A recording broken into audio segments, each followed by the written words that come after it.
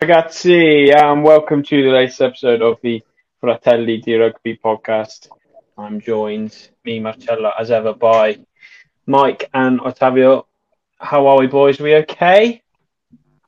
Enjoy that weekend of rugby. How good was that? How good. How happy I was with the second result. France home. Back home. I was happy. I'm sorry. I was happy. Oh, I was happy for my South African friends. Oh. I was on that. I was with the bad guys, right? The bad guys with the South Africans, my friends. You love their style of play, though, don't you? Like you're an avid. You scratch under the surface, and you got a bit of green about you. I just finished to write an article. You know, for who? For Longo Match, my favorite software, because tomorrow is gonna be out an article about the kicking game of South Africa and two quarterfinals, Ireland, New Zealand, that side, the Paris games. So, thanks Longo Match for having me, and don't forget to go check longomatch.com. Always good to know. Yes, I was speaking about South Africa. Good plug. Well done. Yeah.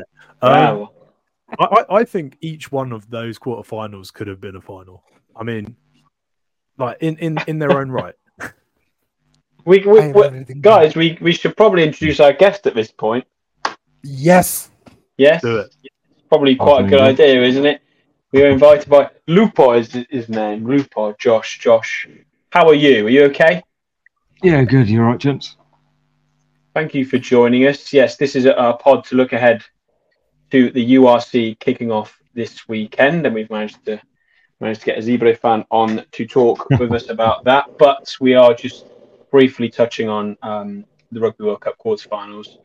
Josh, what did you make of those? I mean, for me, particularly that South Africa-France quarterfinal first half, easily the best half rugby I've ever seen in my life. Now, Ottavio's probably different. He probably likes it when it's all technical and tactical and it's all boring. But I love that first half. For me, it's just pure rugby heaven, that was.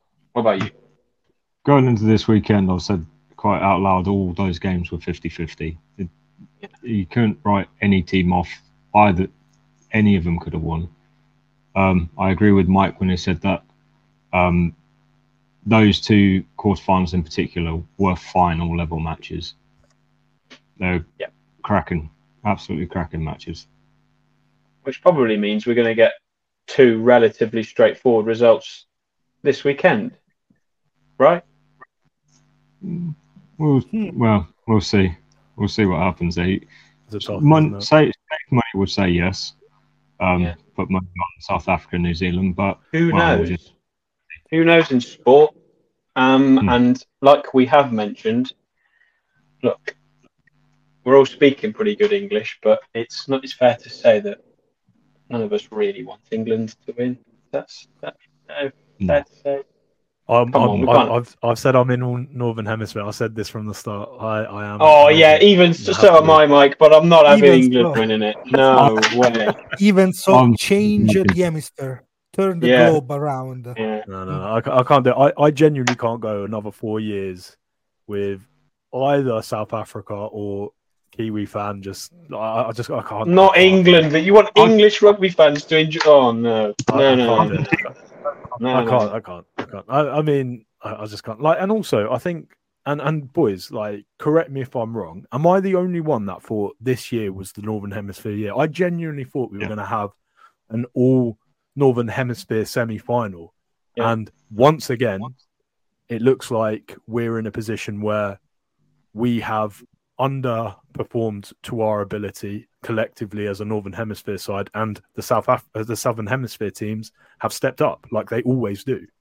Like they are tournament teams. You could say that. However, those two games that France and Ireland lost could have so easily been the opposite result. And those two games of rugby, both sides played.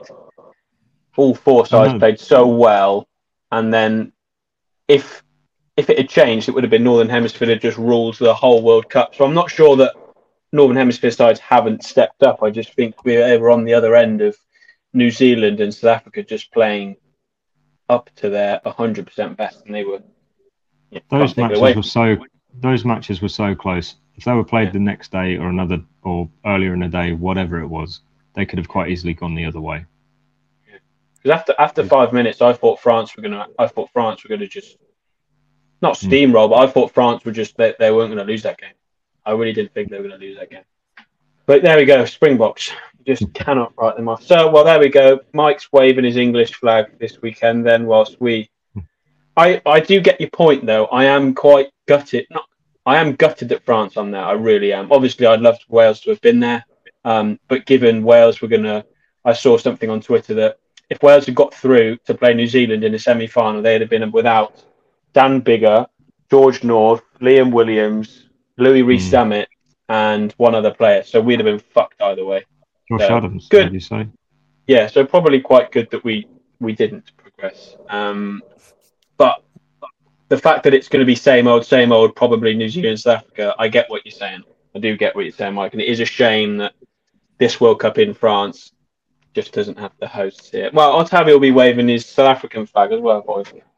Man, my Italian flag is usually against France. Historically, we always go against France. So I'm just being really stereotypical about my Transalpini brothers, cousins, whatever. I'm going there.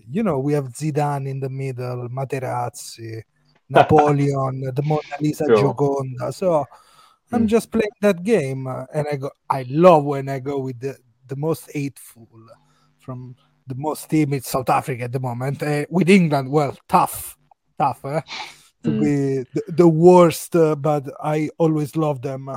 I love their approach in rugby. I went to watch them. I love them in Marseille against Scotland. So you know what? Let's go with the aerial battle. Let's go with that. Yeah, I mean, I didn't think South Africa could play the way they did against France. In all honesty,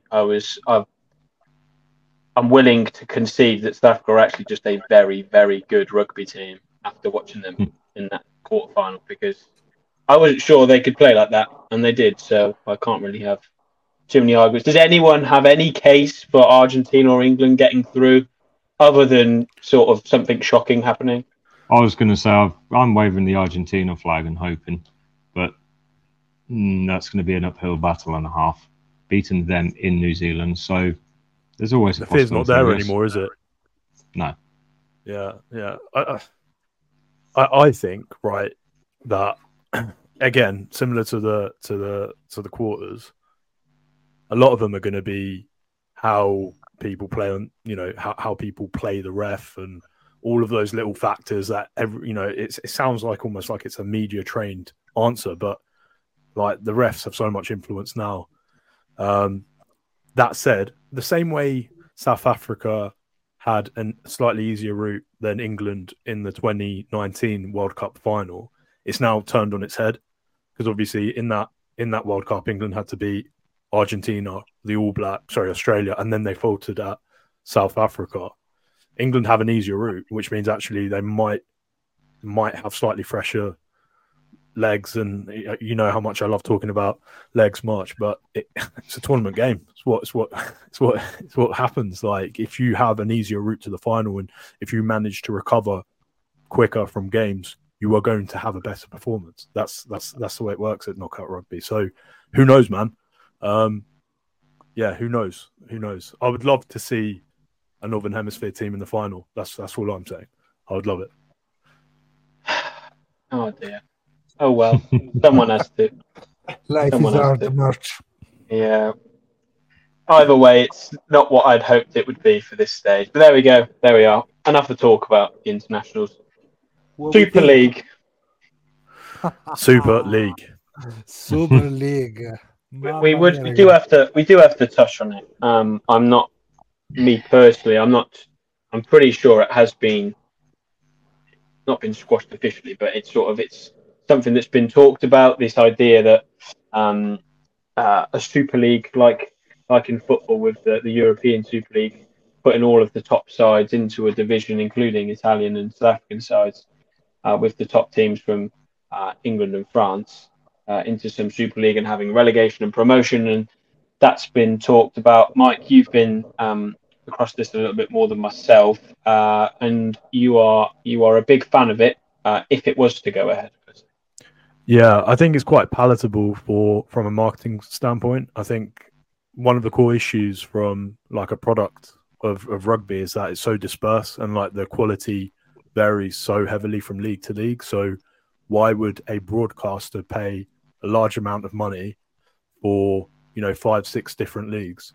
So actually the URC obviously has proven as a product that it's really attractive to investors. It's one of the most invested in leagues bar the French league, and it's growing. It's a growing league. It's economically very strong, and from a selfish standpoint, if how do we improve that drastically in the short term? The short term is to bring in the best teams from the Premiership and reignite some rivalries between the Welsh and the English sides of old. And that's attractive. Like people would pay for that to see that on a channel, right? So instead of having one broadcaster pay multiple different licenses for TV rights across multiple different leagues, it's sort of getting the best out of all of them. So from an economic standpoint, I love it.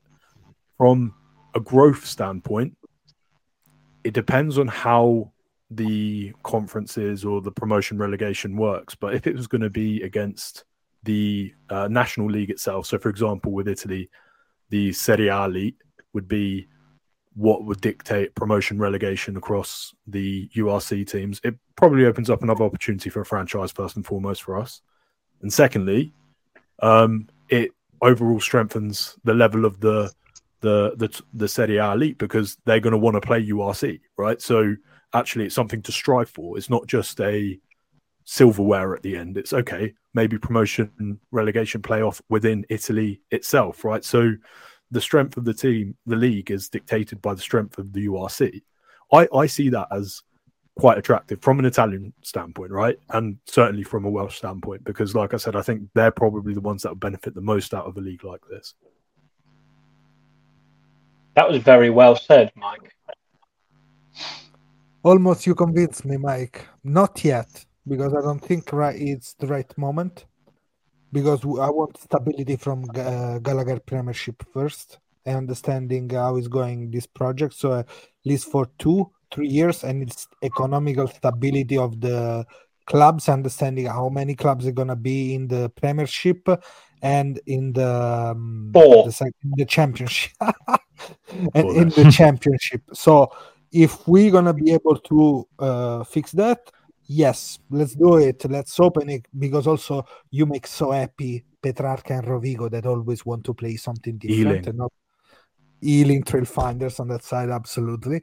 So I want stability from the UK side, and from there then let's grow up around. That is my point of view on this. But the market is huge. South Africa is a huge market. Everything you post about rugby, it's URC somewhere else. South Africa love to cannibalize everything they saw in front of them. I guess that is the tricky thing, is the state of rugby, the state of the English game at club level, and the state of the game at Welsh level as well, at regional level. There is so much uncertainty and seemingly so little money, and no one really knows what's happening one week to the next. So the idea of creating a Super League just sounds rather crazy when you think about the fact that there is literally zero stability.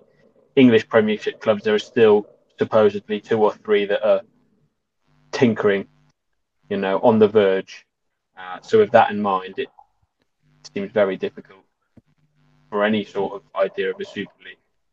And that would probably be the issue, because over in France, it's obviously a lot more stable. There's plenty of money there. It's the way it works. The structure in France is what everyone strives to be like, right? Lubo, your thoughts? Well, France structure, they've run it as a business, and they've run it as a business for years. There's things that they do which no other league does. They they have oversight over the finances. They have oversight. They have guarantors. They have this. They have that. They do a lot of things which no other league does, which is why they're so strong as they are now, and why they're growing into a 3, 4, eventually 5 and 6 fully professional league system. In regards to, okay, I get the argument of it might be more marketable.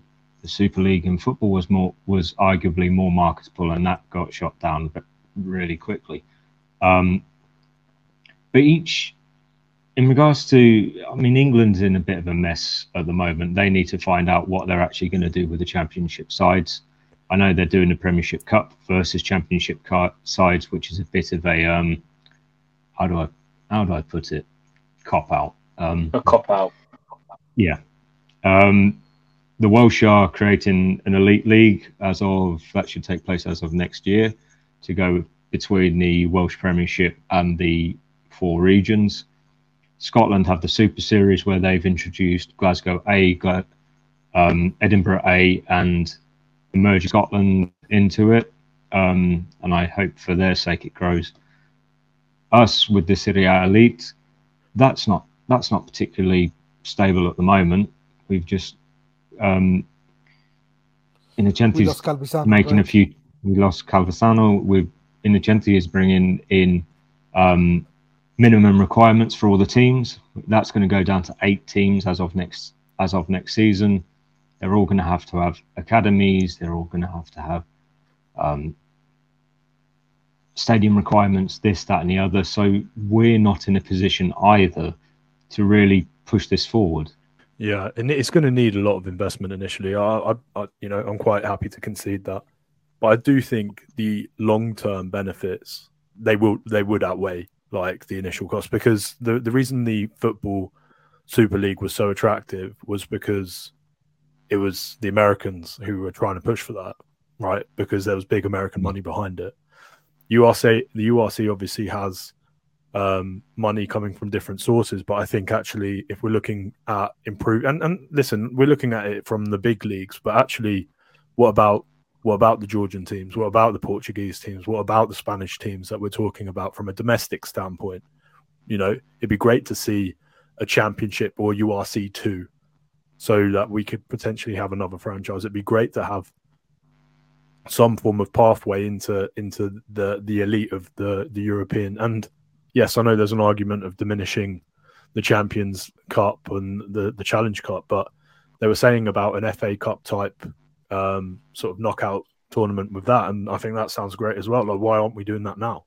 Like, why is it that we're waiting for a certain requirements to be hit from a league structure to dictate who is able to play and qualify for this for those cups? Why shouldn't it be like a FA style cup and just have anyone like have a championship side potentially play in Europe? That'd be awesome. Like that for me, I think is like that. Even if we were taking away the Super League and saying, okay, we're not ready for it, that's not a good idea.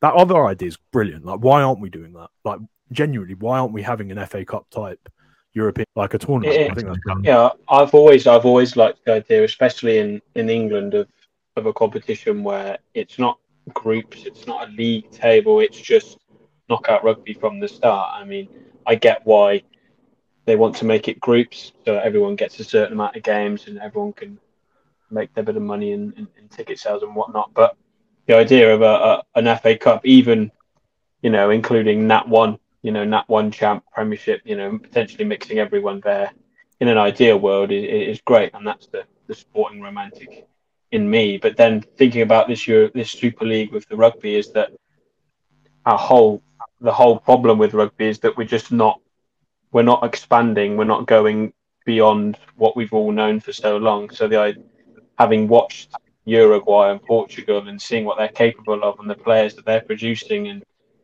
why aren't we trying to expand further afield than just keeping it amongst the elite? And I guess that is something that maybe as a sport should be looking at before we start thinking about just trying to create something more super than another super thing. It's just that's how super can we go? Why not? Let's focus on trying to find a way of expanding beyond England, France, the Six Nations sides and their clubs in European competition. So maybe the option can be adding new teams to the Super Cup, which is the one with Black Lion, with Lusitanos, with Tel Aviv Heat. So bringing there like one team from Italy, one team from Wales, something adding there like a development teams, something different. But so you bring good player, maybe young, but like under 23, kind of put it there against Black Lion, which is Georgia at the end, or Lusitanos, which is Portugal, or Iberians and the Romanian Wolves, if I'm right. And there was Delta from Amsterdam, which is a big market. Actually, yeah. Dutch. They are like the second buyer of tickets at the World Cup. Kind of like that. I was reading something about that. Yeah. So it's crazy thinking. Cheetahs, they're gonna play in Amsterdam this year. Yeah. So they're not gonna be standing in Parma like they did last year. They're gonna be there, which is also strategic for the flights arriving into Amsterdam. The language as well. The language is there. The players are there because a lot of under 20s all in France now. I'm still so frustrated that we turned down sending Emergenti into the Super Cup. That's such a missed opportunity. Like the Toyota Super Cup, the one in where like that, because that was something really interesting. And Ireland brought the A team to play there. Then Franco Smith left. Everything changes, but the Super Cup was amazing to play against them. Go play against the Georgian team, young Italian prop. Let's go. Show me how you feel after a game against them, against Mamukashvili and Jalagonia and Tapladze, just to say names there. So let's see what's gonna happen, guys. But now URC is just banging at the door. Two days, and we're gonna start. Yes, and we start with Zebra versus Ulster kicks it off, and then Benetton playing Cardiff in Wales later on the same day. And that is where we start with the domestic season, and I think that brings us quite nicely to the end of the podcast. We could sit and talk about European Super Leagues all day long, I'm sure. But brilliant. Thank you, Josh, for joining us. It was great to have you on, and the best of luck for the season going ahead. I'm sure we'll speak some more, and good luck on Saturday. Thank you very much. Thanks for having me on, guys. It's been a pleasure. Mike, Ottavio, enjoy the rugby this weekend. We're all supporting different teams by the sound of it. I hope everyone enjoys themselves. I'm going to give you a little bit of shit. Oh, thank you, March. Enjoy too. Best of luck, but better luck to my team. For whoever we're supporting. Anyway, that brings us to an end. Thank you very much for listening, and make sure to share, subscribe to the podcast, and make sure you are following all our social medias. But for now, it's goodbye, and we will speak to you all again very soon. Ciao, ciao. Ciao.